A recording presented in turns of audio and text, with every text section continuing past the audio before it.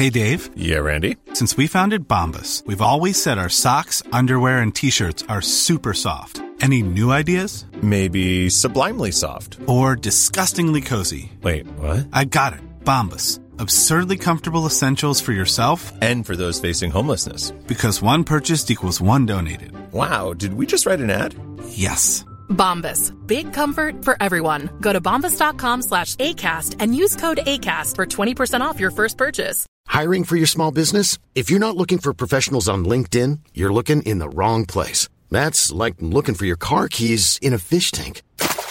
LinkedIn helps you hire professionals you can't find anywhere else, even those who aren't actively searching for a new job but might be open to the perfect role. In a given month, over 70% of LinkedIn users don't even visit other leading job sites. So start looking in the right place. With LinkedIn, you can hire professionals like a professional. Post your free job on linkedin.com/people today. Planning for your next trip?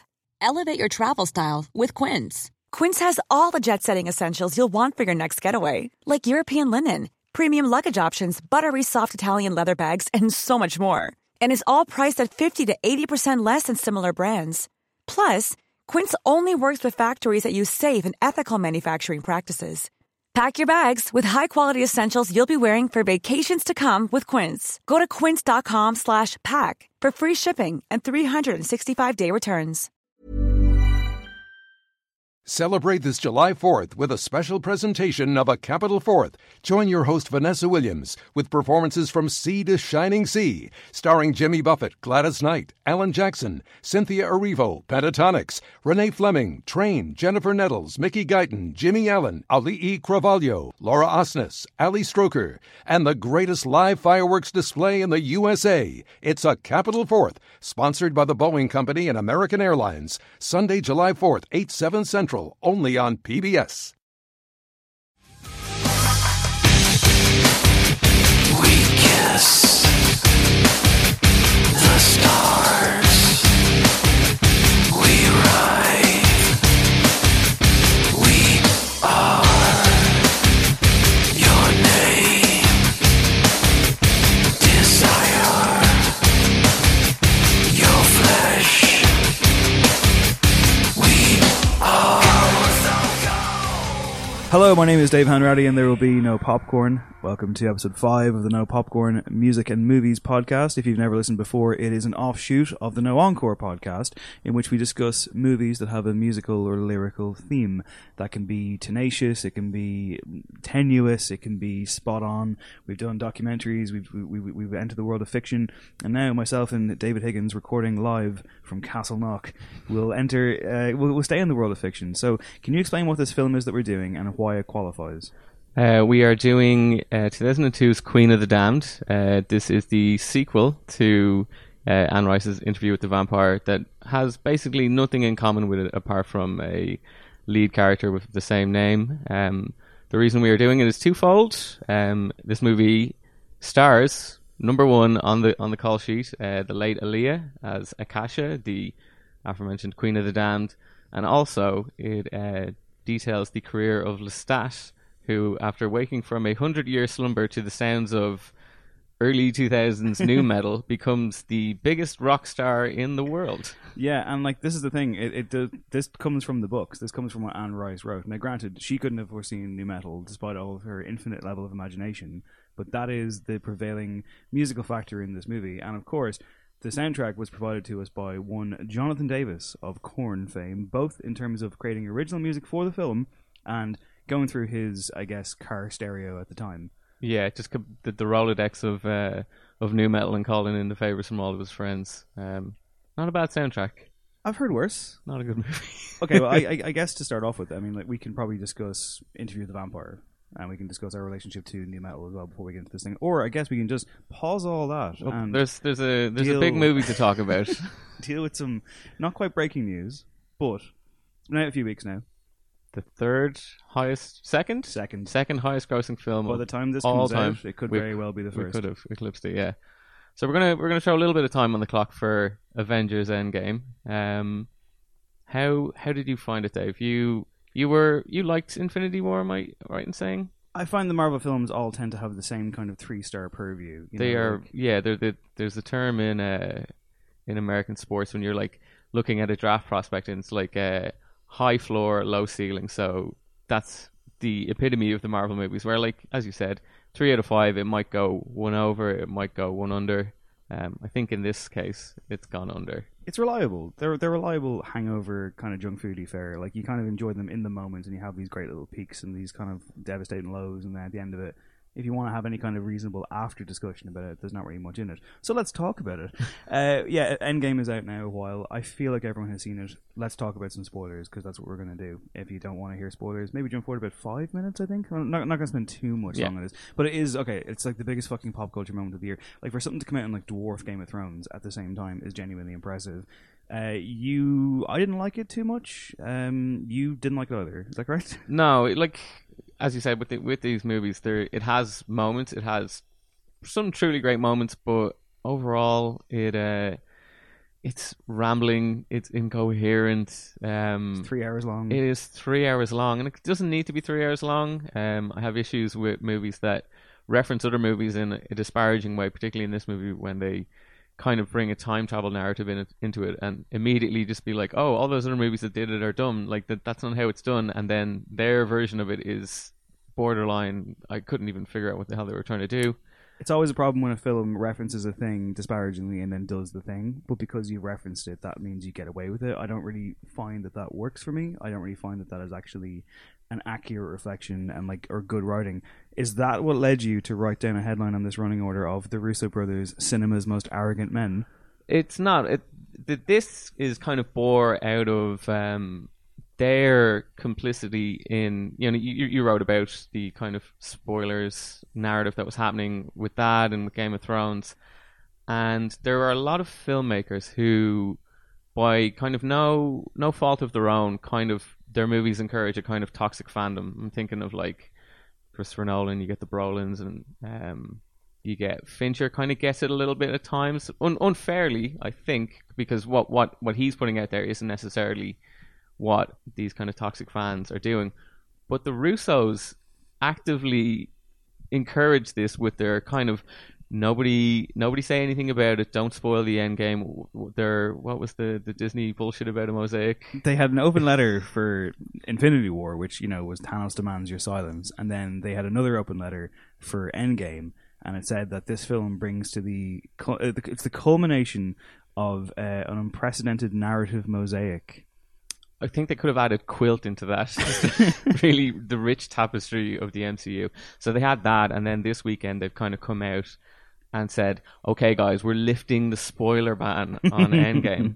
So you have that, and then you have them ruining what was genuinely one of the good scenes in the film. There is a scene kind of 5 years after the snap, and Captain America he's kind of hanging out in kind of with a lot of older war vets, and there's a guy telling a story about how he lost his boyfriend and how he was thinking about dating again, and it was like, oh, Marvel have actually acknowledged that there are gay people in the world. But the Russo brothers had to proceed this by being like, guess what, guys?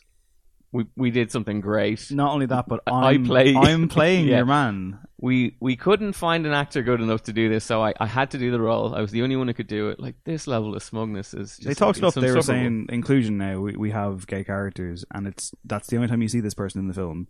And, I mean, I've heard the counter-argument to that, which is, it is great that like a Captain America endorses this like naturally, and there's no kind of like what, which is cool, and it is ostensibly a kids movie. But again, between that and the girl power moment at the end in the final battle, like, you're patting yourself so hard in the back that I'm pretty sure you're going to put yourself out. Yeah, and I mean, these movies are poured over so much. Like, the amount of things have been written about this since it came out. That scene would have been picked up, naturally. People would have talked about it. People would have been like, this is a great moment. You don't need to, as you said, like, pat yourself in the back about it. Be so self-congratulatory.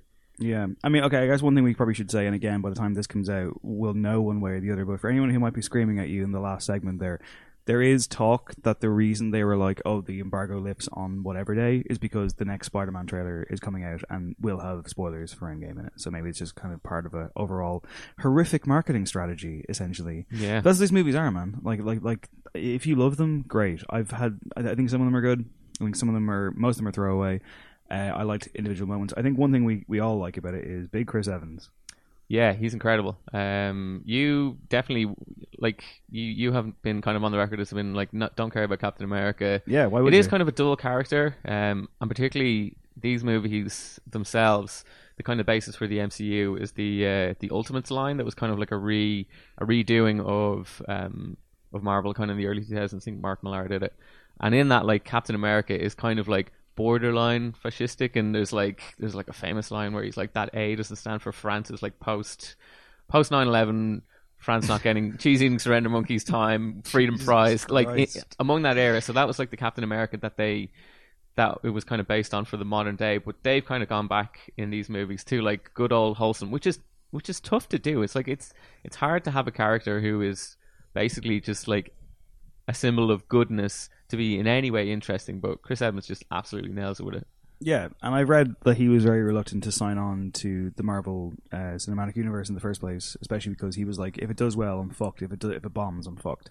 And I guess there's always been a part of him that probably wants to go off and do other things. There's talk of him retiring as an actor altogether. He doesn't do a lot outside of it. I mean, obviously this takes up a lot of his time, but even since he's signed on to be Cap, he's only got like a handful of movies. I think he wants to direct and kind of use that.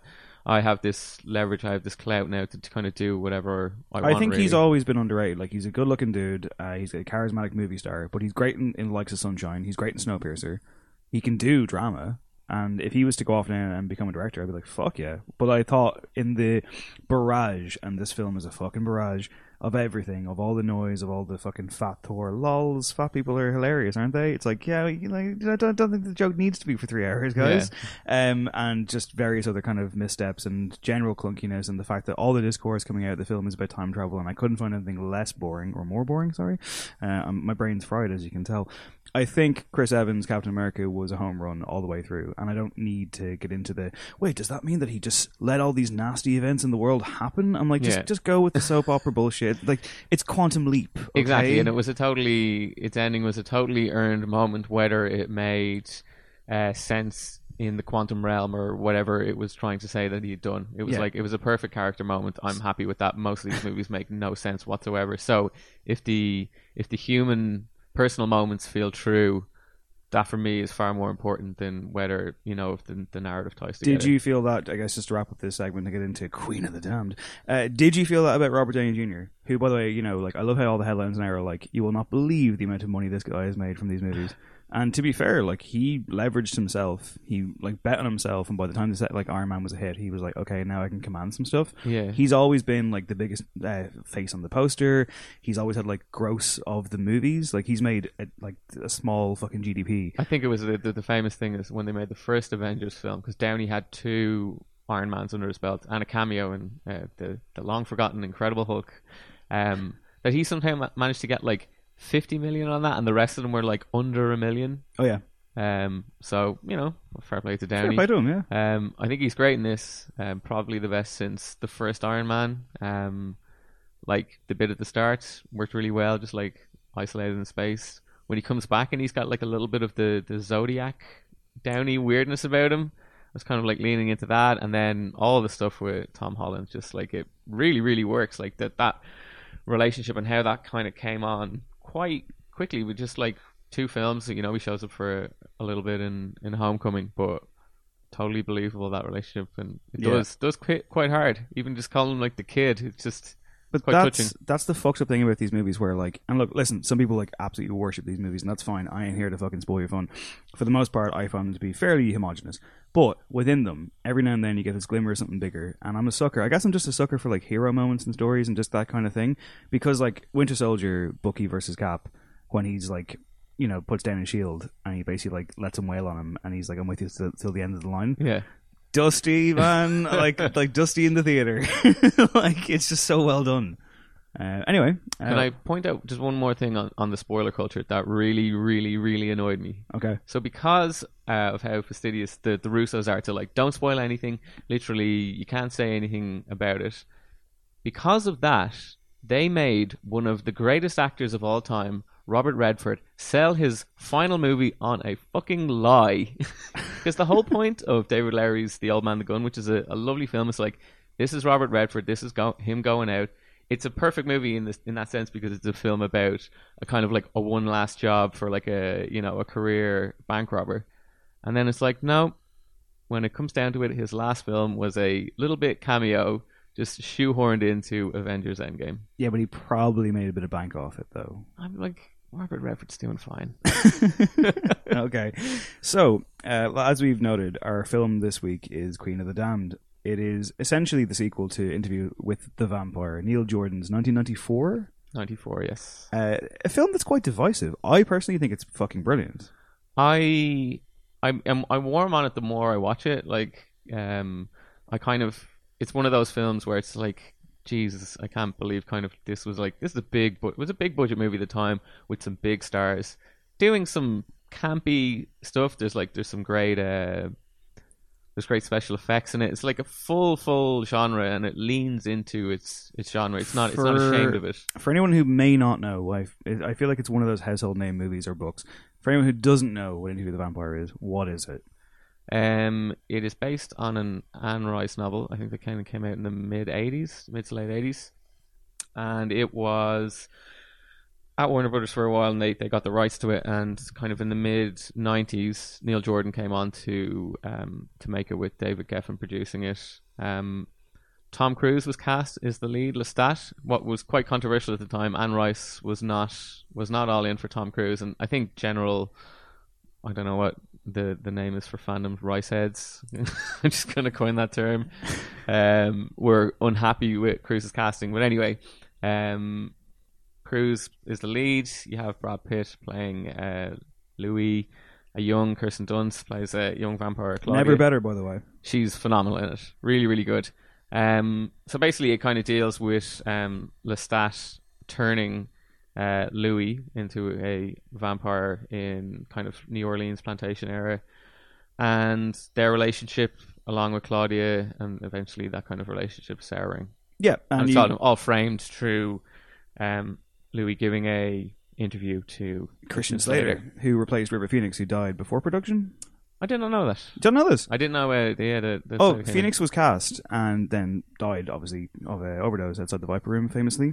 Slater then was given the role, and Slater gave all of his money to like River Phoenix's family or some foundation or something. Like, he didn't take a paycheck for it.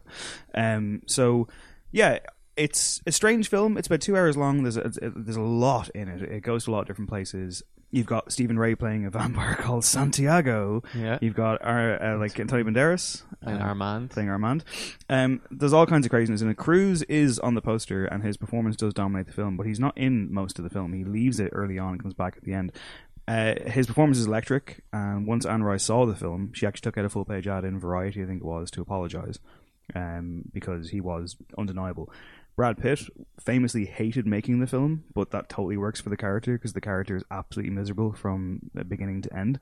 I love it. I think it's an incredibly fun gothic romp. It's incredibly gay, which, yes. I mean, like, for 1994, let's go see a Tom Cruise movie is kind of wonderful that like audiences were just like, here you go. Here's like an intensely gay film in like the mainstream. Well, he had Top Gun at this stage. True enough, yeah. I guess it's always been there in the locker. But I find it to be a really rich, fun, kind of silly but kind of beautiful film, and there's an elegance to it. It's well made. Neil Jordan like knows what he's doing. Yeah, special effects in it are great. Stan Winston did them, and they're like the makeup effects of Cruise when he kind of comes back from oh god, it's gross. Being killed, and he's like playing the piano after like feeding on swamp creatures. Like, it's genuinely incredible. It's one of those movies where it's like, Cruiser, like in the mid 90s to the late 90s, he had this like amazing run, and then kind of it's just, I turn that off now and I do Mission Impossible films, which we love, but you kind of would love to see Cruise go back to something like that. I really, really would. It also ends with a Guns N' Roses cover of Sympathy for the Devil. Yeah, I'm disappointed that they didn't follow that up with a new metal cover for what we're about to talk about. Kind of surprising. So yeah, so that's 94. Queen of the Damned comes out in 2002, quite a ways away. It has none of the original cast. No. It doesn't really tell you anything. Like, I think even if you read the books, and I've read the first three, I've read Interview with the Vampire, Lestat, and Queen of the Damned. They're the first three of the Vampire Chronicles, of which there are now like 13 or something. Queen of the Damned is the name of this film. Aaliyah is the titular Queen of the Damned. May she rest in peace. She's barely in it. It's mostly an adaptation of The Vampire Lestat with a bit of Queen of the Damned thrown in and condensed insanely to 102 minutes. And my God, even if you knew the books inside out, knew the lore, knew everything, I think you'd still be lost. This is a fucking mess. So it doesn't follow Interview with a Vampire because we're introduced to Lestat and he said he's been asleep for, is it 100 years and before he gets woken up by new metal. So the scene at the end of Interview with a Vampire would not be canonical within what they're doing in this. So it's kind of completely almost parks it to one side. Yeah, totally. And it starts off in such a way that, like, I mean, should we get into the meat of the film here, or we should get into like the production? Because, like, yeah, the production's really kind of fascinating. Yeah, it's bizarre. I mean, Stuart Townsend is Lestat, and Lestat is meant to be like this French for a start. Yeah, Lestat's a Leoncourt, and he's meant to be like this wildly handsome, charismatic, sexy thing that can just seduce everybody around him. Stuart Townsend's a good-looking boy. But my God, the fucking Iron that I'm looking at over there has more charisma. It's a nut Iron. I do wonder. This kind of came 2 years after he'd been in About Adam. Have you ever seen that? I have seen About Adam. Yeah. And kind of the premise of that movie is basically just everybody wants to fuck Adam, and he's like in it. He's kind of put forward as this just like, there's something about him. Everyone is drawn to him. Like he's a cheeky boy. He's a cheeky boy. He basically like whole family of sisters and the mother. They all, and I think the brother. Oh yeah, everybody wants to be with him, and he gets with like all three of the sisters and marries one of them at the end. And it's kind of like, that's our Adam. And I'm like, this film's kind of gross. People are cheating on their spouses, and like it's all played for laughs. And it kind of got a lot of good press because it was one of the kind of first films that like shot Dublin in a kind of like, Dublin's quite nice. It's not your Roddy Doyle adaptation. Like it kind of spawned that like Goldfish Memory, those kind of movies where it was just like, oh look at the Docklands, it's rejuvenated, this is a movie. Yeah, Dublin is a contemporary place. It's not just something out of a fucking Frank McCourt novel. Yeah. But I mean, he's not good enough. I mean, he was famously cast as Aragorn in Lord of the Rings and fired after one day. I think the reason was just that Peter Jackson was like, this isn't working. Yeah. Like, no one knows the full story, but yeah, I think that the thing was that he was too young, which, maybe, but he has been fired from other films. He's just, like, I mean, he's in the pantheon of Irish actors, he's a Jonathan Rhys-Meyers. Like, he's someone who, like, is a good-looking dude, has had moments, Hollywood has come knocking a couple of times, it doesn't quite work. I don't think he has the chops. No. Just to talk about on the history, do you know that it kind of has a similar production history to... You're a bit of a Hellraiser aficionado, so you know about the Hellraiser movie that they made. Seen them all solely to keep the rights. Yes. So this is what was happening with Queen of the Damned. The rights are about to revert to Anne Rice. So it kind of had to be a little bit of a rush job to get this done. Very much so. And to get it out. She did have communication with the studio. She was kind of saying, look, I'll write the script for free. Yeah. And then it turns out you can't write a script for free. You have to be paid something. So she was like, give me scale. Give me scale. And even then, I don't want the money. She was like, let me write the script. Let's work together. This won't work. And she was correct. And she's kind of like, she's toed and froed throughout her career, and some of it could be political, where she's kind of been like, oh no, like, I've heard an update and like it all sounds great, and then the film comes out and she's like, no, it's absolutely dreadful. As a matter of fact, she has been asked about it, like in recent enough years, about this film in particular, and here's what she had to say. Well, I didn't care for the movie of The Queen of the Damned at all. I begged the studio not to make that movie. I told them that the readers really didn't want that movie. What they wanted was a movie based on The Vampire Lestat, the second book in the series. And the studio went on and made the movie, and the movie was not really based on my work. They used the names of the characters, but they replaced original material with material that they had written for them by a scriptwriter. And the movie was a great disappointment to most of my readers. I still get letters to this day asking me why I let it happen. And of course, I couldn't control it. There was nothing I could do. They had the right as a studio to make that movie, and there was nothing I could do to prevent it. So fairly cut and dry. And essentially, she was also making the point that, this won't work as like a feature-length movie. It should probably be a TV show, which I think, like those things can always be almost indulging on the behalf of the person who wrote this, but like her books are so fucking dense. There's so much lore and history and characters and things happening that even Interview with the Vampire like should probably be a 10-episode TV show. Yeah, I think like they're on average like you're looking at a 600-pager at least, and this movie tries to put two of them into into like 100 odd minutes. It's mind-boggling because there are many characters roaming around this movie that never get an introduction. You have no idea who they are. They're just there. I was so confused by so many of the people. And secret societies, and it's shocking. Like this is a sequel to like 3 films that you've never seen before because they've never been made. So putting it together, the director is a guy called Michael Reimer, who doesn't have the most decorated career. No, I kind of feel like he'd been making some movies. This did actually okay, but he seemed to kind of go to TV from then on and kind of did a little bit of a rejuvenation on his career by working a lot on Battlestar Galactica, and then kind of more recently was one of the main people in the stable of Hannibal directors, which is a fascinating choice for him, because one of the great things about Hannibal was that all the directors kind of came from a horror background, so like David Slade, Vincenzo Di Natale, Guillermo Navarro, who was like Guillermo del Toro cinematographer. I think they got Neil Marshall in for one, but Reimer was he was kind of like the main guy. He got to direct the season finale, so he kind of, I think Slade always did the first episode of a season. He would always do the season finale. But yeah, bit workmanlike in this. Yeah, he redeemed himself, and redeeming is a pretty good word considering one of the key tracks from this film is called Redeemer.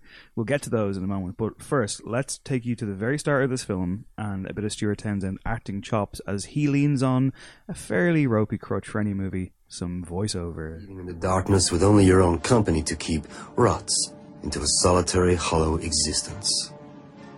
Immortality seems like a good idea, until you realize you're going to spend it alone.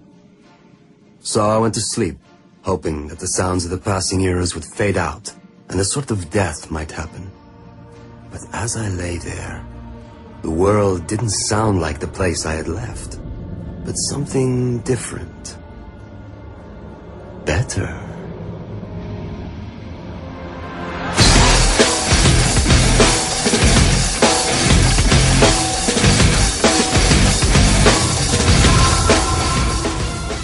What kind of voice or accent do we think he's going for in that one? As mentioned, it's not French. That is French, but this is somewhere a halfway point between like regal British and the Count from Sesame Street.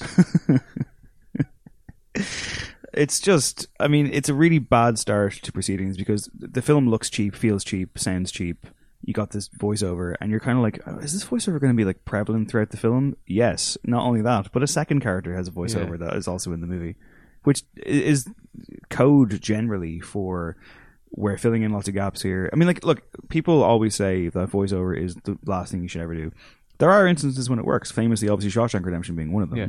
But you have Morgan Freeman, you have good dialogue. It actually is a thread, quite a rich one. In this one, it's just, why did you choose to do this? I mean, because you're not even like, it's also matter of fact, and like it's just like, it's not even show don't tell because you're seeing it simultaneously. So like, you know, film starts off, Lestat rises from the crypt because he hears a band playing in his old gaff, instantly murders a guy, and I'm kind of like, is Lestat like a babyface in this movie? Because he's not like a villain.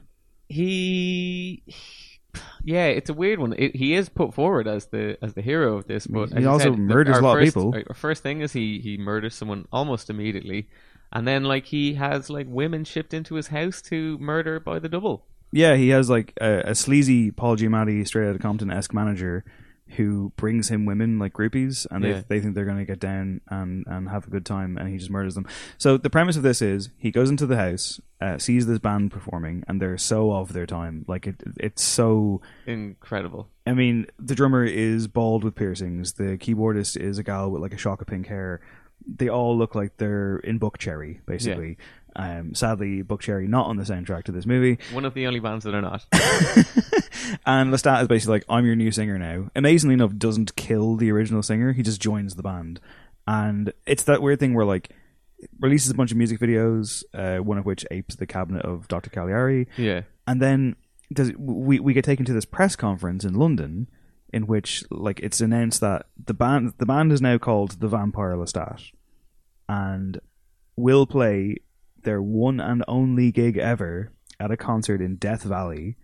There is like you see a mock-up of Mojo magazine with him on the front. You get the press conference where he's talking to a journalist, and he's over like Skype, a gigantic screen, about like an IMAX screen. Yeah. How did you, as a music journalist, how did you feel about the representation of your craft here? Not great, especially weren't really asking the probing questions. They were kind of just accepting that he was a vampire. Not only do they do that, but someone literally says, "So, how would you sum up your music?" And I thought, where did you get the band name? Was the hackiest question you could ask. But we'll give you a little taste of Lestat via massive video wall. Why just the one? I don't like repeating myself. There are lots of rumours flying around the internet about the hidden meaning in your lyrics, that you're giving away vampire secrets. Something in all that? Maybe I'm trying to resurrect a few old friends, daring them to come out. But these other vampires, aren't they going to be pissed off that you're giving away their secrets? I imagine they are, yes. Do you have anything else to say to the other vampires listening out there? As a matter of fact, I do. Come out, wherever you are. See you all in Death Valley.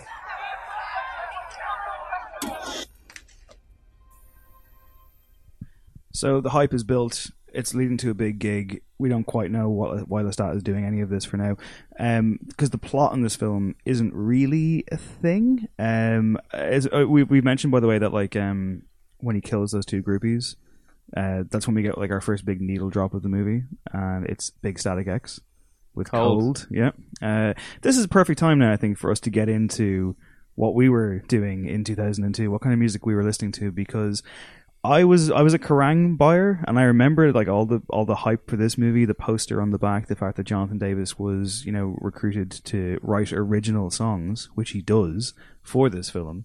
There's an interesting kind of contractual hilarious thing where I think he wrote 5 original songs for this movie. Yeah, and I'm assuming it's a Warner Brothers movie, so it might have been released through a Warner Music subsidiary, and he was on Sony, so exclusively.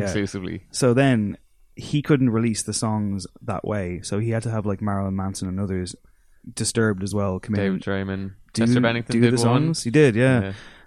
But like, because that's the crux here, is that like Lestat's singing voice is Jonathan Davis. Is that who you would have chosen?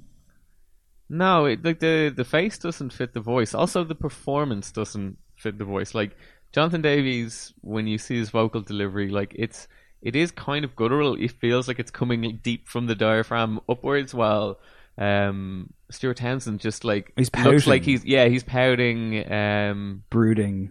Yeah, it doesn't make any sense at all. It's more of a Marilyn Manson, really, I think, if anything. And even then, it doesn't quite connect at all. It feels very like, obviously Adeord. They don't quite get the link up. Like it's not. It's you probably say Bohemian Rhapsody did it better. And even then, that's one of the few times I will say Bohemian Rhapsody did it better. Okay, so the music of the time, the popular music of the time, as Jack Gleason once said to me in an interview situation, I was a fucking big nu metal guy. Like I loved it. Like give me all you can get. So, but the weird thing is with this film, like even I could recognize this is not going to be good, and these songs sound terrible, and this is clearly an indulgence for Jonathan Davis. And at this point, I was kind of weaning off Korn a little bit, because I think Untouchables had come out around this point, and I thought it was fairly bad. So like they were losing their power. He was going full on into just like the theatrical nonsense that Korn would eventually kind of develop into with like their EDM phase. That was around the corner, yeah. And I think at this point he had the H.R. Geiger mic stand. Yeah, that was on the Untouchables tour. Yeah, it was like I was still big into it. I was still very impressionable, but Korn were becoming less cool by the day. I don't know. Like, where do you rank Korn in the pantheon of? I have a very soft spot for them because they were kind of what brought me, for a large part, into heavy music. I kind of, when I was growing up and say like before I was a teenager, I was very big into like Britpop. I was a big Kula Shaker guy. Whoa. Yeah, and I've never heard anyone say that sentence in their life. I'm in for it. I'm going to confess something now. I tried to take the name Crispian as my confirmation name because I loved Kula Shaker so much, and my parents said no. So thank you to my parents for guiding me. I feel like we for making a terrible mistake. I feel like we had a really good run on this show together, but that's the end of that. Jesus. I know a guy who took Akira for his confirmation name. I mean, that's better than after a Kula Shaker singer. It probably is. So, yeah, back to Korn. They were kind of my in. So a gateway drug. Yeah, I think my sister had... what was the second album called that had Adidas on it? Follow Leaders the third album. Oh my god. Life is Peachy? Life is Peachy. Yeah. I'm ashamed I didn't know that. Yeah, so that was kind of in the house, and then I got like the first record, then Follow the Leader. So I was like very, very big into Korn. So yeah, always a soft spot. I think after was Untouchables the fourth record? Untouchables was the fifth record. The fourth one was Issues. Oh, big fan of Issues. Issues has some great stuff. Yeah, Make Me Bad, Falling Away From Me. Yeah. Amazing. Yeah, I'm exactly the same, but Limp Bizkit were also like neck and neck. They were my two. They were the big two that kind of brought me towards everything else. Yeah. So I guess when this movie was coming out, I was like probably around the time I would have gone to like Ozfest. So I was very much right in my new metal zone. You went to Ozfest? I did. So did I. Great day. But what's strange is I never saw this film until like last week. So I don't know. I must have known. I must have had the internal bullshit detector of this movie up, even though it literally looked like it was... And I was big into vampire movies back then.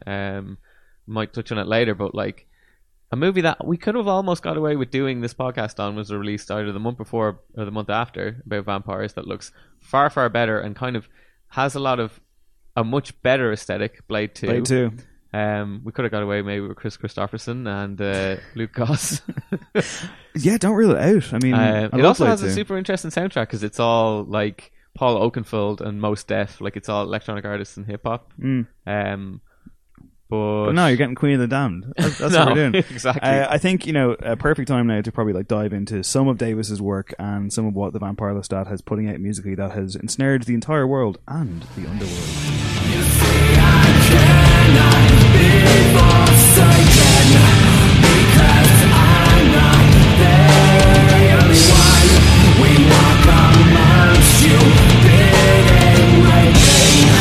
Must we hide from everyone? That was Forsaken. Played over the opening credits, I believe, as well. Do you think it's a tune? It's not bad. It's not great. It's not like it might be the best of all of them, I would say. Better than Redeemer. It's better than Redeemer, yeah. And what's the one with the kind of the 9 Inch Nails video? I don't know. I watched this yesterday, and System is the 9 Inch Nails kind of video. My recollection, right, of watching this film at the time was that I didn't finish it. I'm pretty sure I watched it and turned it off halfway through. But for the good of the podcast, some 17 years later, that's kind of scary, I have sat through the entire thing. It's just a fucking absolute mess. I mean, because then like you pivot to another character, a girl called Jessie Reeves, played by an actress called Marguerite Moreau, I believe, who's a very striking looking woman, but famously one of the Mighty Ducks. Is that right? Yeah, so that's what she kind of would be most well known for, I guess, and then was in Wet Hot American Summer and has kind of moved into TV a bit more now. Not a good actor, not in this anyway. Just again, like minus charisma on the screen for a lot of the time. It's just odd. Like they try and interweave this narrative where Lestat, like, because there's no plot. There's no plot in this movie. There's no like. The plot of this film essentially is you get like a Lestat backstory in which the Marius the miscast, Vincent Perez. Do you know who Vincent Perez is? Do you know what he was in? Well, he was the Crow. He was in The Crow, City of Angels. Yeah. He took over from Brandon Lee, and it did not work. This is not a good actor. He plays Marius, who's Lestat's sire, even though in the books he's not. And he basically makes Lestat a vampire. Lestat turns out is quite proficient with a fiddle, which makes me kind of have my own reservations about Dahi now. Yeah. Because apparently the power of a vampire playing a fiddle quite well is enough to waken the original vampires who are encased in alabaster chess piece style statues in Marius's big fortress crypt thing that he lives in. He lives in like a tower in the middle of the ocean. Looks pretty cool. That's one of the few things in this that looks cool, and that room kind of looks moderately interesting. Yeah, like there's the bones of a really good horror movie in this. Absolutely. Like when you think about Interview, like Interview is such a rich looking film This is cheap. It's around that time as well when like digital was taking over everything. It's also it's a Village Roadhouse production, which is like a kind of underneath Warner Brothers that's based in Australia. So The Matrix was filmed mostly in Melbourne in a big studio there, and this is kind of another movie where they're like, oh, we'll just start making things in Australia. And yeah, there's nothing authentic about it. It's like it's supposed to be an LA movie. It's supposed to be California and Death Valley. And it's just like, this is soundstage, and this does not look good. You mentioned digital effects. We kind of get like a really poor version of Bullet Time, as vampires kind of like fly around. A horrible like blur effect. It's very poorly put together. It's kind of like they when they found out who did second unit on the Matrix, they were just like, they can do it all. Yeah, so effectively, like, the plot bounces around. So we get, like, backstory from Lestat, which doesn't quite tell us his motivations. We got this girl called Jessie, who is a member of some kind of supernatural... The Talamasca Center for Paranormal Studies. Yeah, we observe paranormal behavior, but we don't intervene. But she wants to intervene. She's drawn to Lestat. She's reading his journal, which comes to her via Paul McGann of, I want to say, Withnail and I fame? He is the eye of Withnail and I. He is, like, between this and Luther, like, talk about, like, some of the most thankless roles that a decent actor has been given. In this film, he gets about 3 scenes, and he's basically just trying to be like, don't go off and do that vampire thing, Jesse. And that's about it. He has nothing to do. So she goes off in search of Lestat. Lestat is brooding around LA. He's doing this gig. Essentially, what the plot of this film is, if you can even call it a plot, is he's provoking other vampires to come get him. Because in his lyrics and in his movements and the fact that he's outed himself as a vampire to the world, other vampires aren't pleased by this, and he wants to raise that for whatever. I think it's just that he's bored. In doing so, his music wakes up Akasha, the titular Queen of the Damned, as played by Aaliyah in one of her only film roles, because of course she would die not long after this movie. This film is dedicated to her memory. She deserves better than this. She does deserve better. She deserves better than the dedication at the end, where it says in loving memory of Aaliyah, and then there's like a super cut of like headstones and crosses. It's like, yeah, okay, we get it. Yeah, and like I think the font is even like kind of gothic style as well. You're just like, this is knocked up on like an early Photoshop or something. She's barely in the movie. We'll get to her, but effectively Lestat's brooding around, not doing much. You've asked the question, we probably haven't answered it. It's just kind of taken as read that people are like, yeah, he's a vampire. Like, do people believe in it? Yeah, so I'm kind of wondering, is that why he's so big? Like, you know, what is that why everyone's going to this show? They're just like, oh yeah, he's a vampire. Like, has he demonstrated anything outside of like making, you know, early German impressionist music videos? And there's it's totally accepted. So I kind of wonder when he eventually does play the show and things start going wild. Are the audience, what do they think that they're watching? Do they think that they're watching a stage production? Do they think they're at like a Rammstein show where it's just like it's all part and parcel, all these actors on stage doing things, all these special effects, or like, because then people are kind of like scared by it, but it's like, what do you think you were going to? Yeah, the concert is kind of like the big set piece of the movie. Before that though, Jessie investigates a vampire club, the Admiral Arms in London. Which is this like rubbish small pub, and that she gets into fairly easily, despite not being a vampire. Is surrounded by vampires. They're threatening to kill her. Lestat shows up in an alleyway, fights some of them, and like, I've written down here that like he is acting, not even in an ostentatious Nicolas Cage way, but in a really bad film school manner, where all the clanking mechanics are on display. Like, he's such a stunningly bad choice for this role. Yeah, he's terrible. Like that scene again. Like, to go back to how bad and cheap this film looks.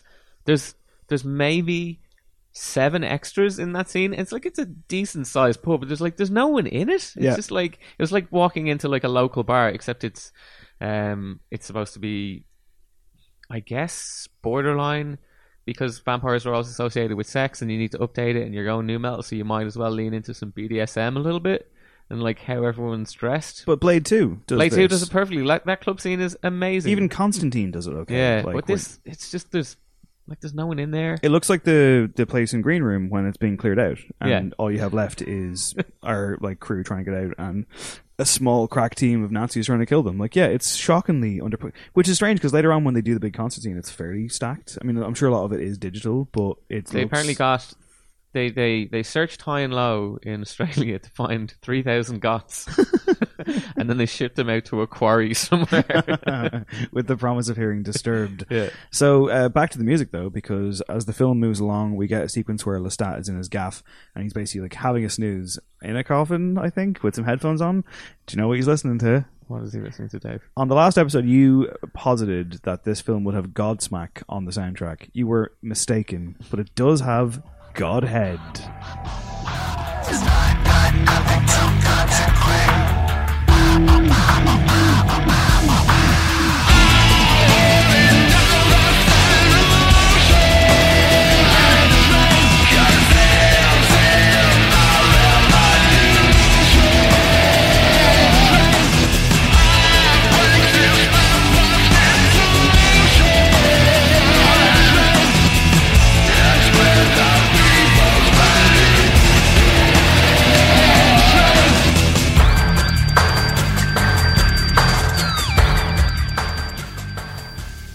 That's Penetrate by Godhead. Do you know anything about this band?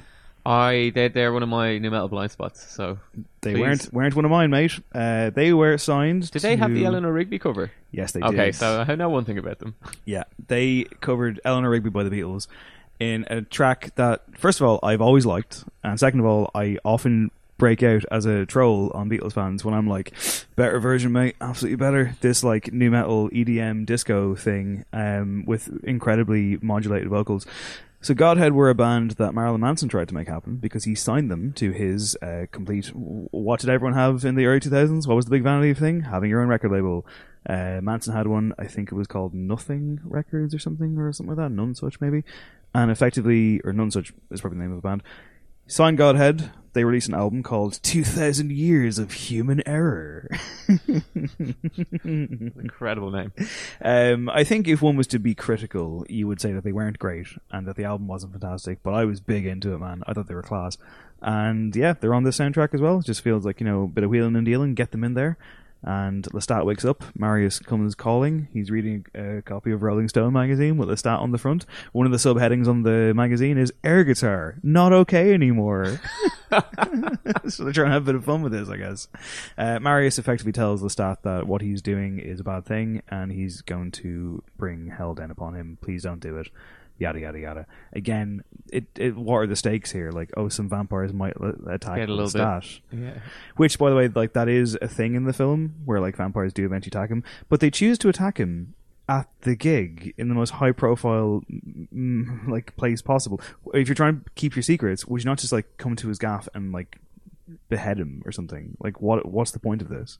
Yeah. Again, this movie doesn't make a whole lot of sense. Yeah. The whole idea is they want to be hidden and they just all show up and get incredibly agitated while stop motion happens around them. Yeah, before that though, Aaliyah finally shows up into the film. So Akasha has awakened.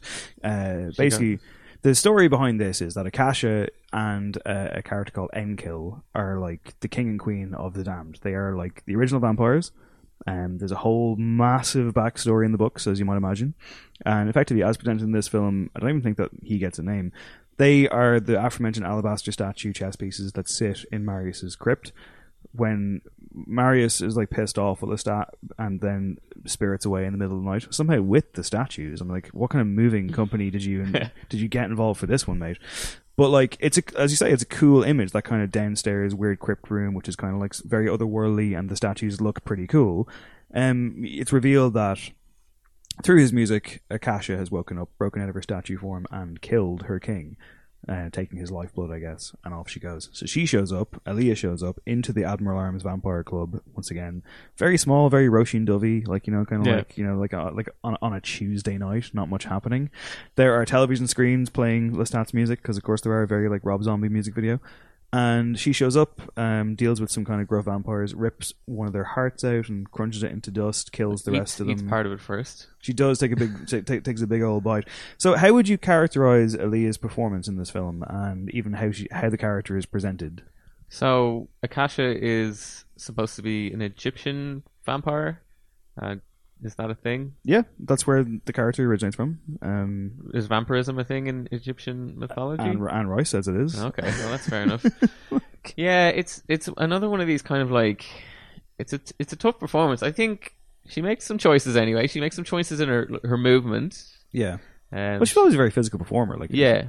I think she was brought in because of her ability to dance. Like some of the other people that were originally kind of put forward were like Jenna Dewan, who was married to Channing Tatum, and Halle Berry briefly, I think. But do you know who was up for Lestat, or at least talked about? Heath Ledger. Heath Ledger. Yeah. Josh Hartnett. Wes Bentley. And yet we get Stuart Townsend.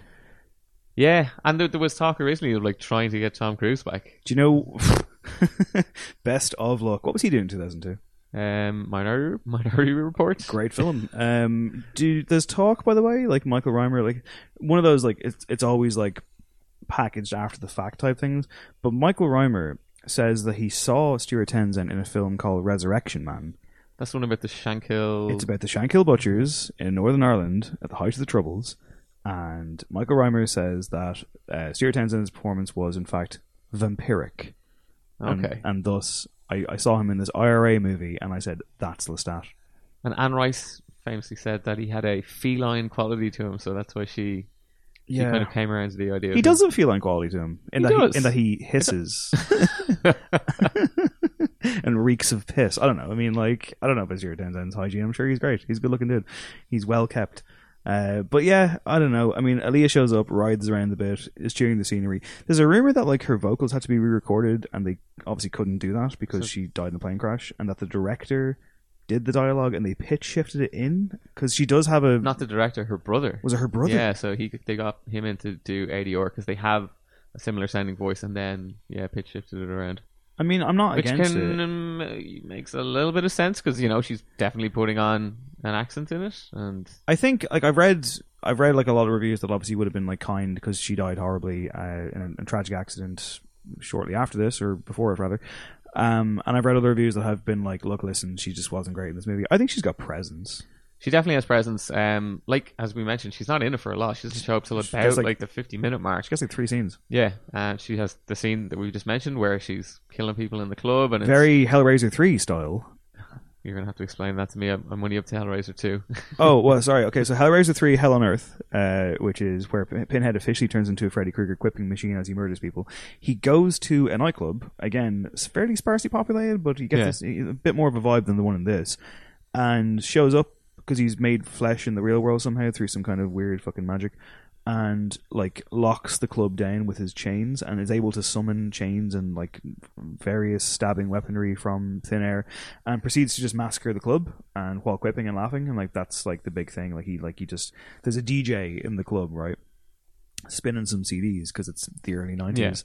And Pinhead does this thing where he manages to, like, through some of, imagine like early 90s CGI that wasn't Terminator 2, like really bad. He manages to make 3 CDs spin independently in midair, and like as if they're like buzzsaws. And of course the DJ looks up at them, like looks up at the tennis balls that he's looking at quizzically, and then they all go into his fucking head. And then he turns that guy into a Cenobite who looks like that with 3 CDs coming out of his head, all while lolling about the place. And that's when you were like, this character is done, like, and we're gonna get 7 more of these fucking movies. So yeah, it's very similar to that. She just like, and of course there's like, you know, new metal playing in the background, one of the Stats tunes, I believe. Yeah, that's when System is on. Yeah, and again, so her powers are never really fully established, or like what vampires can and can't do. Like in this, she only needs to look at other vampires and basically can set them on fire, like burn them into dust. Spontaneous combustion, baby. Yeah, it's good power. So then we get like Jessie again, who wants to be a vampire now for some reason. Yeah, she's told don't go to the concert, so she goes to the concert, gets to LA, is walking in the street, and a ticket tout approaches her. One Jonathan Davies. Well, she gets out of her cab, where we get our next needle drop of Dead Cell by Papa Roach. Briefly goes to tout a ticket. She rejects, and then has like a little bit of a meet cute with Lestat at the LA Observatory. Yeah, her timing is quite fortuitous because a sleazy manager man pulls up in a limousine and is looking for some ladies to bring back literal fresh meat for Lestat to enjoy. And he picks 2 women, one of whom is somehow her. They get back to the gaff, and of course they've previously met, so they have this connection. There's another groupie there who's really kind of put out by this, but she gets to leave, and the manager assures her it's a good thing. I mean, she's hanging out with the staff. They have sex, I suppose, and she's like, "Mate, like I want to spend eternity with you," but like, why? We don't know anything about this woman. Yeah, and we don't know anything about why she is so fascinated by him. Like, she's clearly, it's one of these ones where it's like she's doing her job, and then, you know, she seems to be quite competent at her job, but she just falls for Lestat so much that like her career just gets completely like waylaid and compromises everything that she's doing. You know, the Talamasca people say they observe, they don't intervene or interact. It kind of feels like I don't know, it's just like a little bit of a crutch to kind of get to somewhere else, to kind of try and link in her aunt. Yeah, she has an aunt character played by Lena Olin, who was, like, I wouldn't say she was ever a big deal, but she was in Romeo's Bleeding in the 90s, which is a pretty good noir with Gary Oldman. And Chocolat. Yeah. Married to Lasse Hallström. No way. Has her moments, turns up in this. If you're watching the film, you would think that they're mother and daughter. They're not.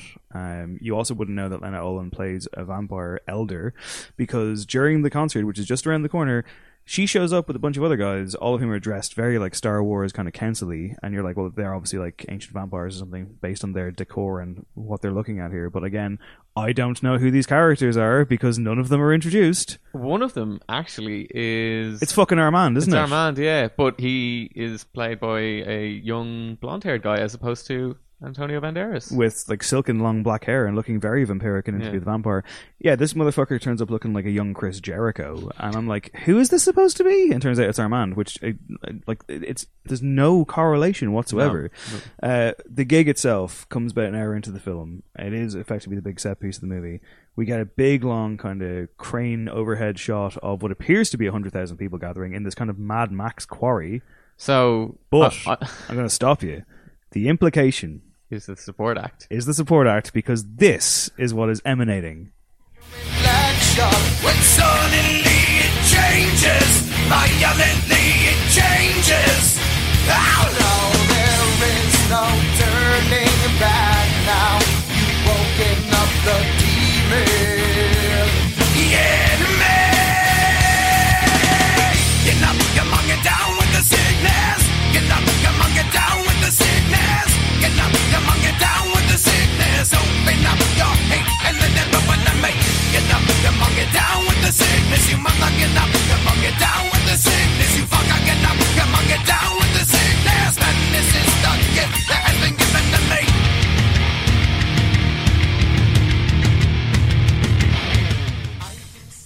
So did you get down with the sickness back in the day? I sure did. I absolutely did. That album is still very, very listenable. Don't forget, they also did the amazing Stone Cold Steve Austin Heel theme. They did. It is, of course, Disturbed. That was, of course, Down with the Sickness. I mean, it's got some moments for sure.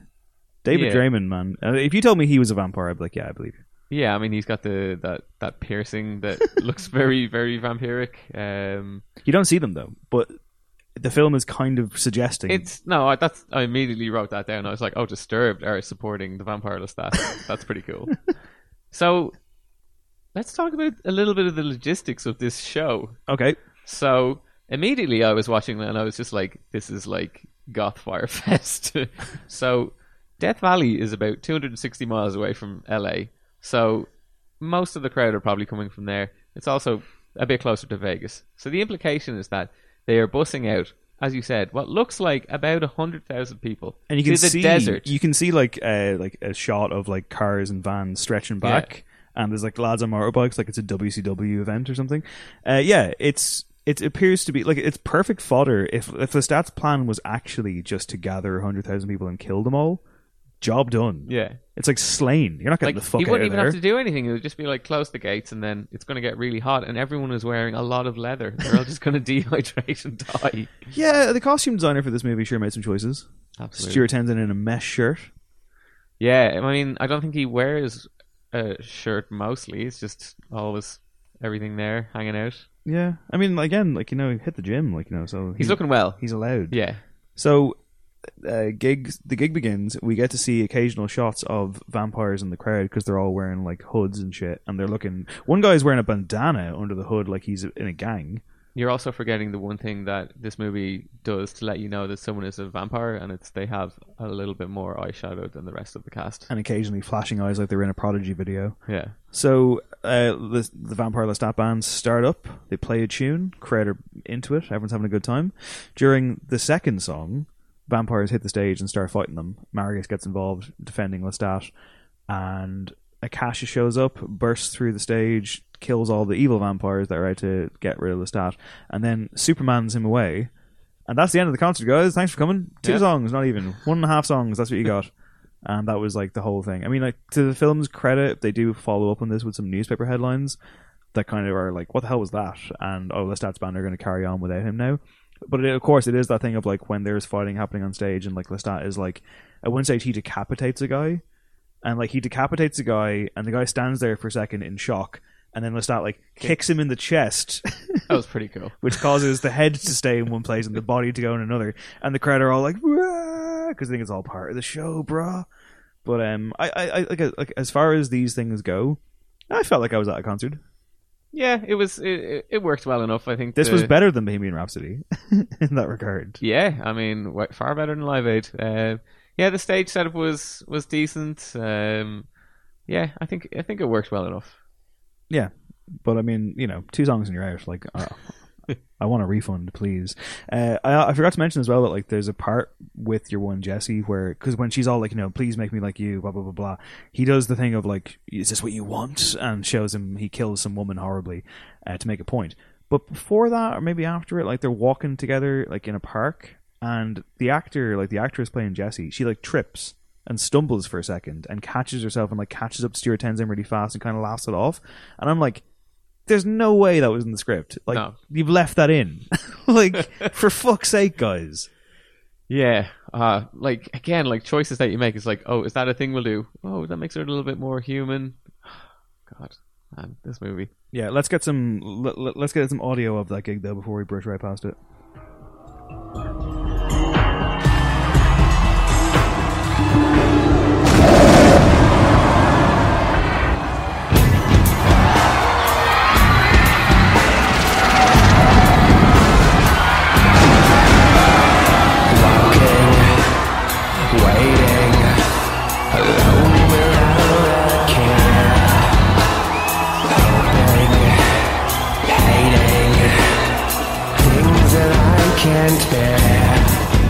Did you think it's cool to walk right up to take my life and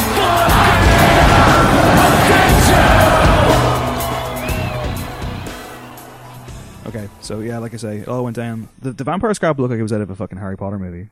Yeah, and again, we're getting like very, very terrible bullet time where it's just they're just surging towards the camera. There's no idea where people are or what is really happening. Yeah, it's very cheap. So Akasha takes them away, and they get their fuck on in an American Beauty style rose petal bath. To what song?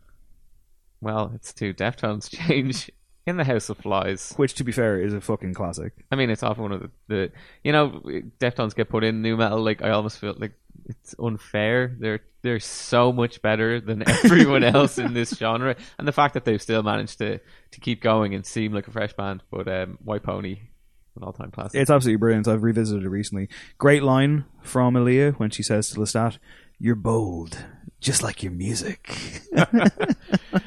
Come on. There's a lot of like breast biting in this movie. So that's their sex scene. She's like biting his chest, and yeah, I've by reading some YouTube comments, people would be of the impression that this movie is sexy. I did not find this in any way. Look, listen, you can find fandom for anything, and the fans usually are the weirdest people. Yeah. I'm not saying that fans of things in general are weird people, but like when it's something like this, where you really have to have the day ones out there, I mean, come on.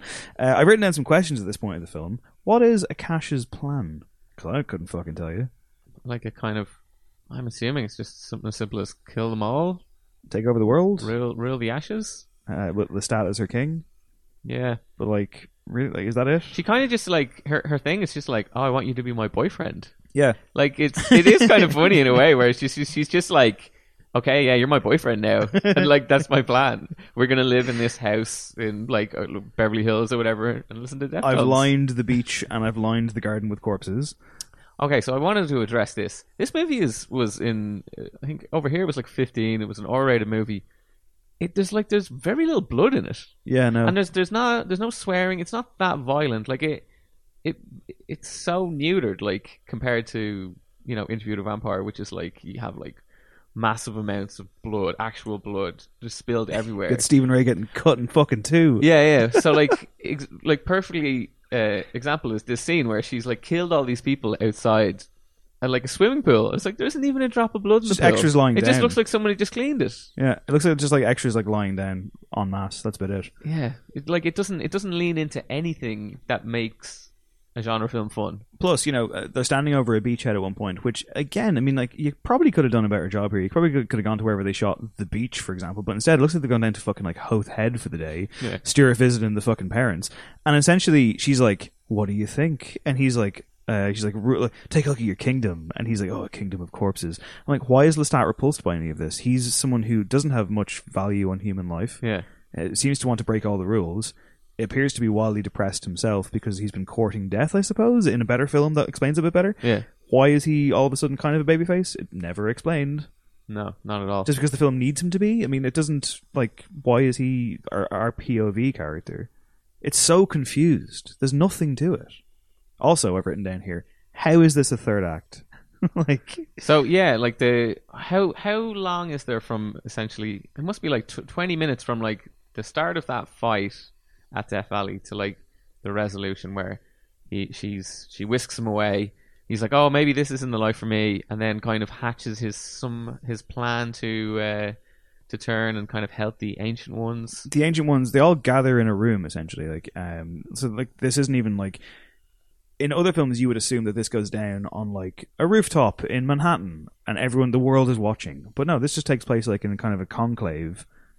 Which, I mean, like, again, like, not the worst narrative choice of all time. Like, there's definitely some drama to be mined by turning it into kind of a play situation, but this is meant to be like a big, sexy blockbuster, so it's just kind of odd that, like, for the general public who presumably are aware of this massacre and what's been going on at the gig and everything, that the finale effectively takes place off screen in what is a meeting. Yeah, like, and what is incredibly staged to the point that it looks like when you try and stage production within a movie, like a movie within a movie, like in Thor Ragnarok, like that level of like, oh yeah, I know what you're trying to do here. I know you're trying to show a kind of location, but it's almost like knowingly like this is not real at all.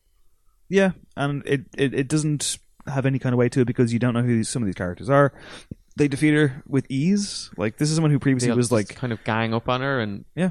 Oh, they take it like blood. it's kind of a like it's like a real like 5-on-1 like advantage babyface here. You're like, what? It reminded me a little bit of the end of Lady Vengeance, where they have you seen Lady Vengeance? I haven't. You better spoil it. Well, there's just a kind of a bit where it's like everyone's just taking their shots. Like, I've had a very long time to get to it. In fairness, okay, I'll use another example. Jon Snow getting like stabbed repeatedly by the Night's Watch, where it's like they all come in, they're like, oh, there you go, have that, and it's like they're all just like having a pop at her. Yeah, I remember in The Expendables, the first one I think it was, maybe it's the second one, I think it's the first one, but like Scott Adkins I think maybe is like one of the henchmen or something, and he's there because obviously he's a proficient martial artist, and I think it's Jet Li and someone else take him down like at the same time together, and like they do it where like they gang up on him and effectively like break all of his fucking limbs, and it ends with him getting like a roundhouse kick that breaks his neck or something, and it's like a cool visual, but you're like, lads, yeah, that's not fair.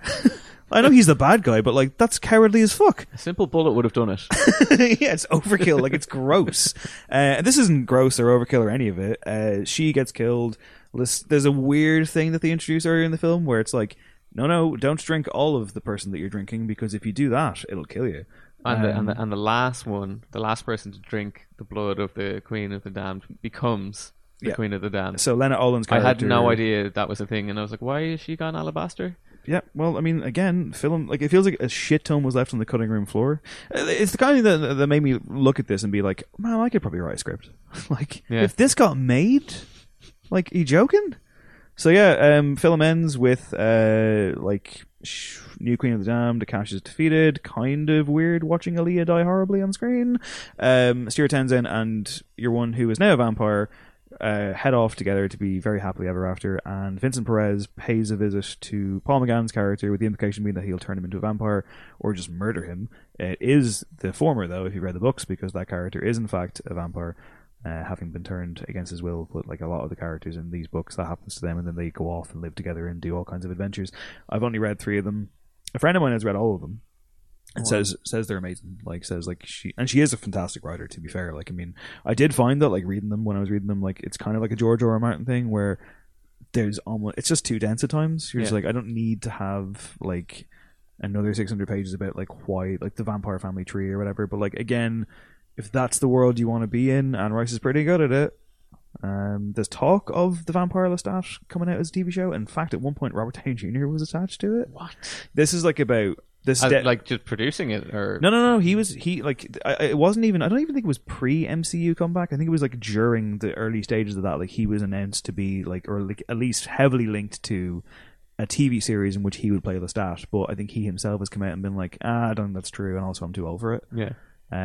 Look, there's narrative stuff to mine here, but this is not one of them, and I just found it really kind of leaden. And even like, but I will say, I mean, again, to tie it all back to why we're even doing this episode in the first place, I enjoyed the needle drops. You get needle dropped by a band called Kidney Thieves at the end, who I'd never heard of. So there you go, deep cuts.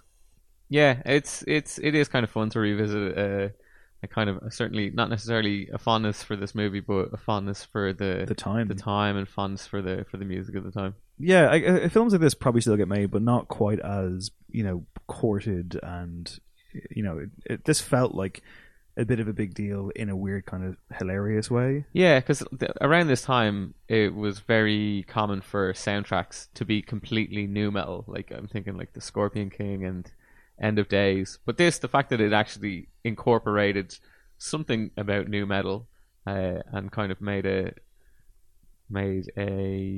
memory of it, of that time, by like putting it up there on screen rather than just being like, oh yeah, the soundtrack was alright. So what you're saying is you're glad you finally watched it?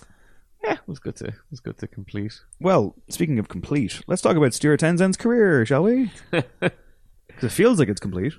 It is. He's retired. He lives in Costa Rica, and I think he was married, but he just seems to have kind of walked away from private life. Public life, sorry. Famously was the partner of Charlize Theron for a very long time. Yeah. Popped up in a bunch of her movies and like background roles. 100% leveraged that, I believe, to get into movies and to get movies made. So yeah, we mentioned Resurrection Man. We mentioned about Adam.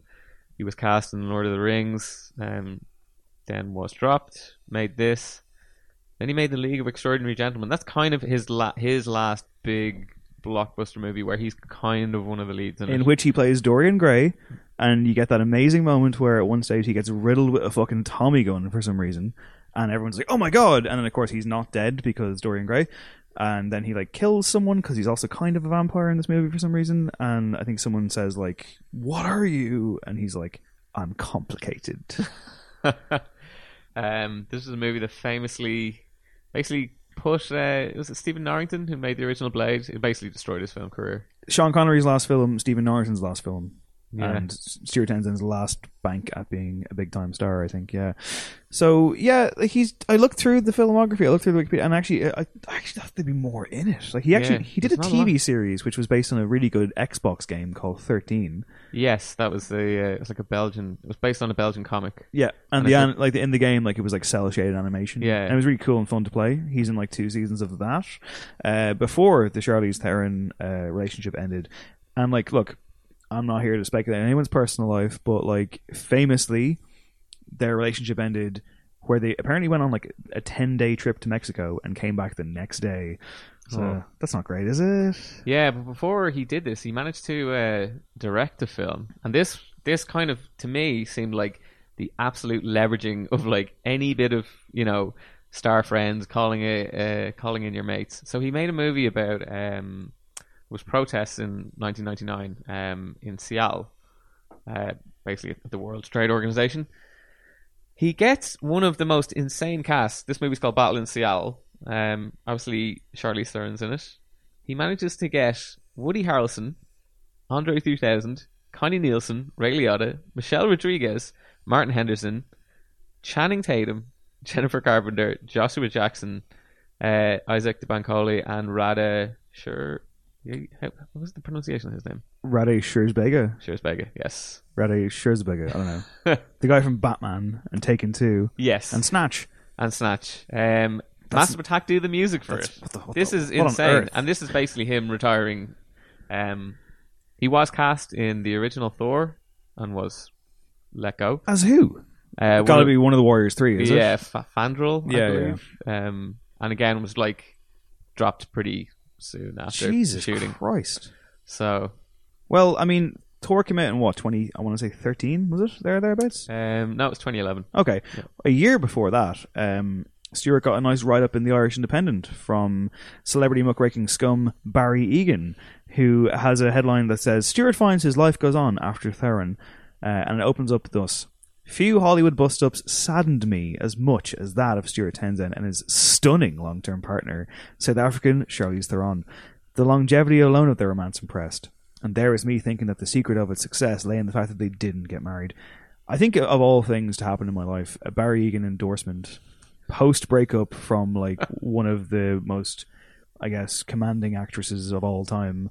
It's not what I want, really. It's not what I want to wake up to. I feel like we're kind of kicking a guy when he's down here, but I could never quite get on board. Stuart Townsend to me always just has like, he's a good looking guy, but he's got one trick, and his one trick is that he kind of like pouts and raises his eyebrows. Yeah, he could like give you a wink. That's it. Like, it was evident in like Shooting Fish. It was evident in About Adam. It's even in fucking LXG. So like, wish him well. Hope he's happy. Costa Rica sounds nice. It does. But there was, you've got it in the running order, and I'm glad you do because I stumbled upon it myself. There's a horrific real life tie-in to this movie. Yeah, so I say tie-in like it's a fucking ad campaign. Connection, I guess, might be a better way of putting it. But like, I found myself reading about 5 of these articles last night, being like, oh my god. Yeah, so there was a real life murder that in Scotland, in Edinburgh. A man named Alan Menzies, who was 23, brutally murdered a 21-year-old man, Thomas McKendrick, claiming that he was inspired to do it by Akasha, who visited him. He was obsessed with Queen of the Damned, had apparently watched it more than 100 times. Let's get the obvious levity bit out of the way here, because this is a really dark story. Yeah. But like, that detail, I was like, sorry, this film? Yeah. Over 100 times? Okay. Yeah, so it apparently, he was told to do this by Akasha, and he snapped when Thomas McKendrick spoke disparagingly about the movie, stabbed him 42 times. Having fucking bludgeoned him with a baseball bat originally, I believe. Drank some of his blood and ate part of his skull. Unbelievable. Like, went on trial, very high profile trial at the time, I guess, and denied, like apparently mental illness wasn't found, or like, and he denied his guilt, like but appeared to have some kind of out of body experience. Did say that he, he was promised immortality, he would be made into a vampire if he did this. Claimed that Akasha, again, like in the form of Aaliyah, presumably visited him even in prison. Eventually took his own life in prison. It's a horrific tale. I couldn't believe what I was reading. Like, yeah, I feel like I had heard it at the time, or I had heard about the case, but I wasn't fully cognizant of the relationship with this movie. Yeah. I mean, like, there's no even like sideways lols here. It's just, this is a fucking horrific tale of all films. Like, I don't know. I mean, like, because even around the time, I was trying to flash back and think, like, did I know this? Maybe, but like, I think if this happened now, somehow it would be a bigger story. Yeah, much bigger. Whether it's just like how, like, social media or like whatever, like it's kind of one of those ones, because you even go back to like old BBC write-ups, and like it's the old version of the website and that kind of stuff, and there's not too much information given, but it's genuinely shocking. Like, it's horrific. So let's get out of that. Yeah, let's briefly, this is a very, very, very bad vampire movie. Any good ones Yeah, there's some One great ones. I mean, like, okay, so like we mentioned, like I think Blade and Blade 2 are pretty great Yes. for what they are. Blade 3, not so good. I love Interview with the Vampire. I think Near Dark is an absolute masterpiece. I've got Near Dark here on my which list. is Catherine Bigelow directing, Lance Henriksen, Bill Paxton, Jeanette Goldstein, Adrian Dunbar, and what's Jenny something? I can't remember her name. Jenny might be the character, but a fabulous kind of noirish vampire western with a beautiful score by, I think, Tangerine Dream, I want to say. Yes. Really slow burn, like just very effectively done. Great imagery, great characters, excellently realized. Where, like, you know, vampirism is obviously a part of it, but it's kind of a background thing. I think on the whole, like, you come out of it with more good vampire films than not. What's on your list? I also had Near Dark. I had Blade. Bram Stoker's Dracula is a lot of fun. Like, It's a hard watch, that one. It feels like, I mean, like, I mean that in a good way. I mean, like, that film is a commitment. I think it's probably only like not too much north of 2 hours, but it's not that long. It feels like a miniseries though. There's just so much in it, and of course Keanu at his worst. God bless him. I know, but my lord, do people eat in that movie? Like, and it's also like it's an incredibly gorgeous film. Like, it's one, I think. You still get matte paintings for like setup for background in movies a little bit, but like some of the stuff in that is just like literally jaw dropping. I also had. Have you seen Thirst? No. Park Chan-wook's vampire movie. Would highly recommend that to anyone. It's a kind of adaptation of Emile Zola's Therese Raquin. It's about a priest who kind of gets kind of volunteers at a hospital, kind of gets a sort of a blood transfusion that turns him into a vampire, and then he becomes obsessed with a woman, and they have this like insanely toxic relationship going around and feasting on people. It's gorgeous looking, as all his stuff is. I think Queen of the Damned is actually also like a bit of a awkward progenitor for the likes of Twilight, because the kind of vampire that you're seeing on the screen, you know, the kind of very pale, almost very like pale, shimmering in the light. Yeah, and like very much like a pin-up. As opposed to any kind of character with any kind of real agency or strength, or even like just in terms of how they go about like their physical transformation. There really isn't one. There's just some annoying fangs.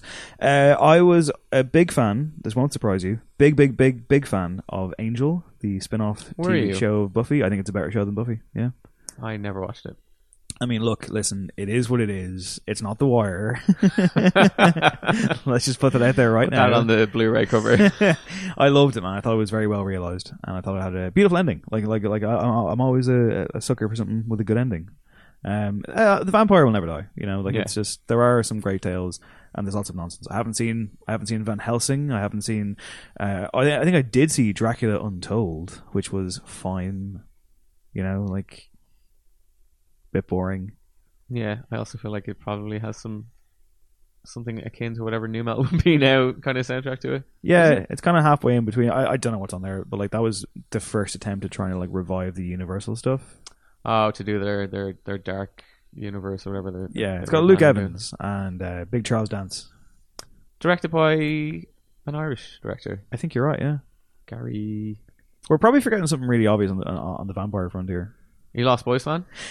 I like the Lost Boys. I think Lost Boys fun. is good fun. Yeah. Great look, great soundtrack, iconic, fun moments, great ending. Yeah, I mean, like there's a lot to like in that one, I think. So yeah, I mean, like I'm more into like the vampire as a character than say like werewolves or whatever. But like at the same time, like the mythos of this, I just kind of felt like there's a missed opportunity because, like as you said, there's it's just so much there. Yeah, so much, so dense, but doesn't bother with it. New metal top 5. Okay. Are we going songs or are we going albums here? I was going to go songs. Okay. I think I will say our both of our number ones, just so you know, American Head Charge. 100%, yeah. That song is exceptional. I will add Halo by Soil. You love that song. It's a banger. It's very fun. It's so much fun. Do Deftones count? Yeah, you said they don't, now you're saying they do. So well, for a top 5. I can do it without them then. Top 5 Amnesty, they can go in. I'll do 6 then. One step closer. Just so good. Of Linkin Park? Yeah. I was like, what is your Deftones choice there? Oh, Lotion. Okay. One step closer is great. I will take Aerials from System of a Down. Excellent. And I will take Between Angels and Insects from Papa Roach. Oof! This is a royal flush. I haven't prepared it because you sprang this on me, but I should know off the top of my head. So I'm going to go, just so you know, American Head Charge, Solitaire Unraveling, Mushroom Head. Oh, yeah, of course. What a fucking song. How do I narrow it down to one Slipknot song? I guess like you probably want to go pure new metal with Slipknot and pick some off the first album, in which case it's sick. But I will say that like we were driving around the other day, myself, Dahi, Yosef, and Mrs. Dahi.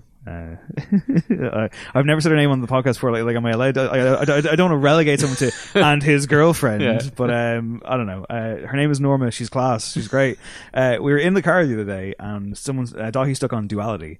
And man, I mean, like, I've been a Slipknot fan since fucking day dot, right? I adore that band. I think I always probably will. And I'm always like, I remember being like almost annoyed by people who were like so dismissive of Slipknot for so long, and then Duality comes out, and all of a sudden they're like, oh, I like that one though. But I guess it does speak to the power of that tune, because fuck me, that's a pop song, and it's an amazing pop song. So but is it a new metal song? I don't know, because it kind of was 2004. It's kind of like new metal was kind of dying at that point. It's a crossover tune, so I'll probably go with Sick for Slipknot, instead. So that's 3. I got 2 more to go with. Marilyn, anything from Marilyn? Big Marilyn Manson. I'm a huge fan of like Coma White is an amazing tune. A lot of the singles off Hollywood were incredible. It's hard to just kind of narrow him down. Do Hell Is for Heroes count? No, I didn't think they did. Yeah, Tool. No, they're not new metal, but they were. Tool were like early 90s, but they were in the clutch of new metal at the time. No, because then you could start playing the Faint No More card, and I won't hurt it.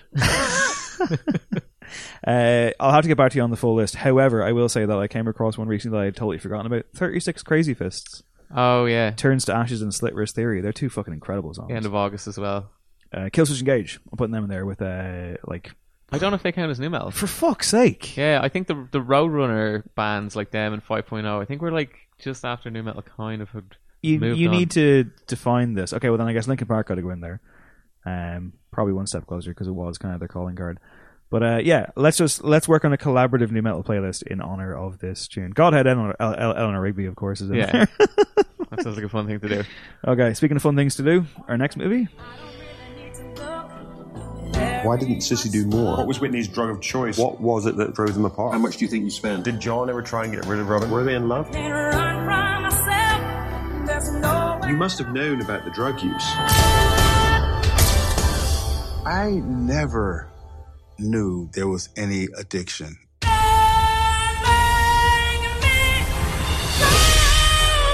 Do you think she understood herself? I had fun. And that's all that matters. Hearing her sing the Star Spangled Banner, she made people proud that they were Americans. Don't you dare walk away from me. I love you, Whitney. I have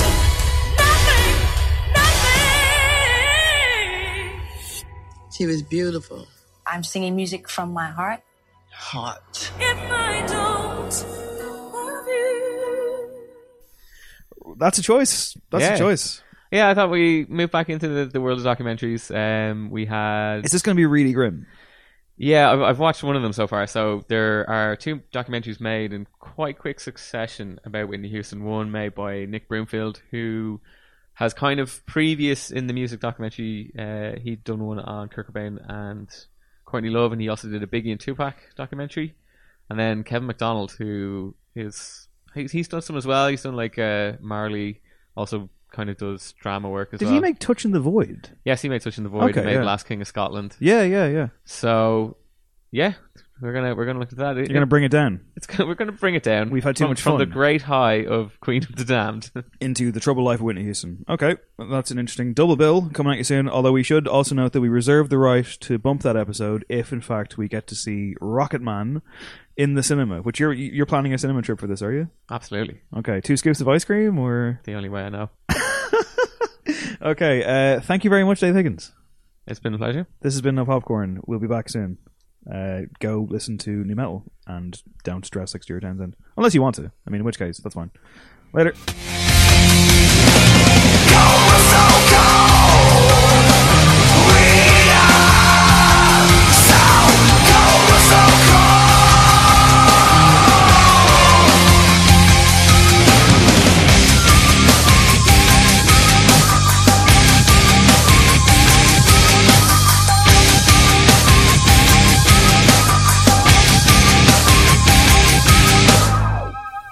This podcast is part of the Head Stuff Podcast Network.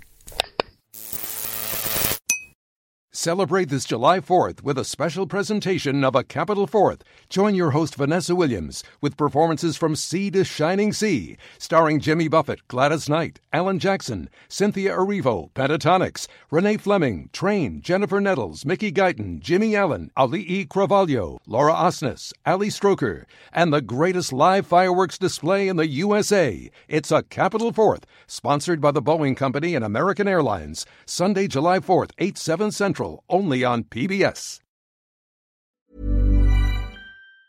Planning for your next trip? Elevate your travel style with Quince. Quince has all the jet-setting essentials you'll want for your next getaway, like European linen, premium luggage options, buttery soft Italian leather bags, and so much more. And is all priced at 50 to 80% less than similar brands. Plus, Quince only works with factories that use safe and ethical manufacturing practices. Pack your bags with high-quality essentials you'll be wearing for vacations to come with Quince. Go to quince.com/pack for free shipping and 365-day returns. Imagine the softest sheets you've ever felt. Now imagine them getting even softer over time. That's what you'll feel with Boll & Branch's organic cotton sheets. In a recent customer survey, 96% replied that Boll & Branch sheets get softer with every wash. Start getting your best night's sleep in these sheets that get softer and softer for years to come. Try their sheets with a 30-night guarantee. Plus, get 15% off your first order at bollandbranch.com. Code BUTTERY. Exclusions apply. See site for details.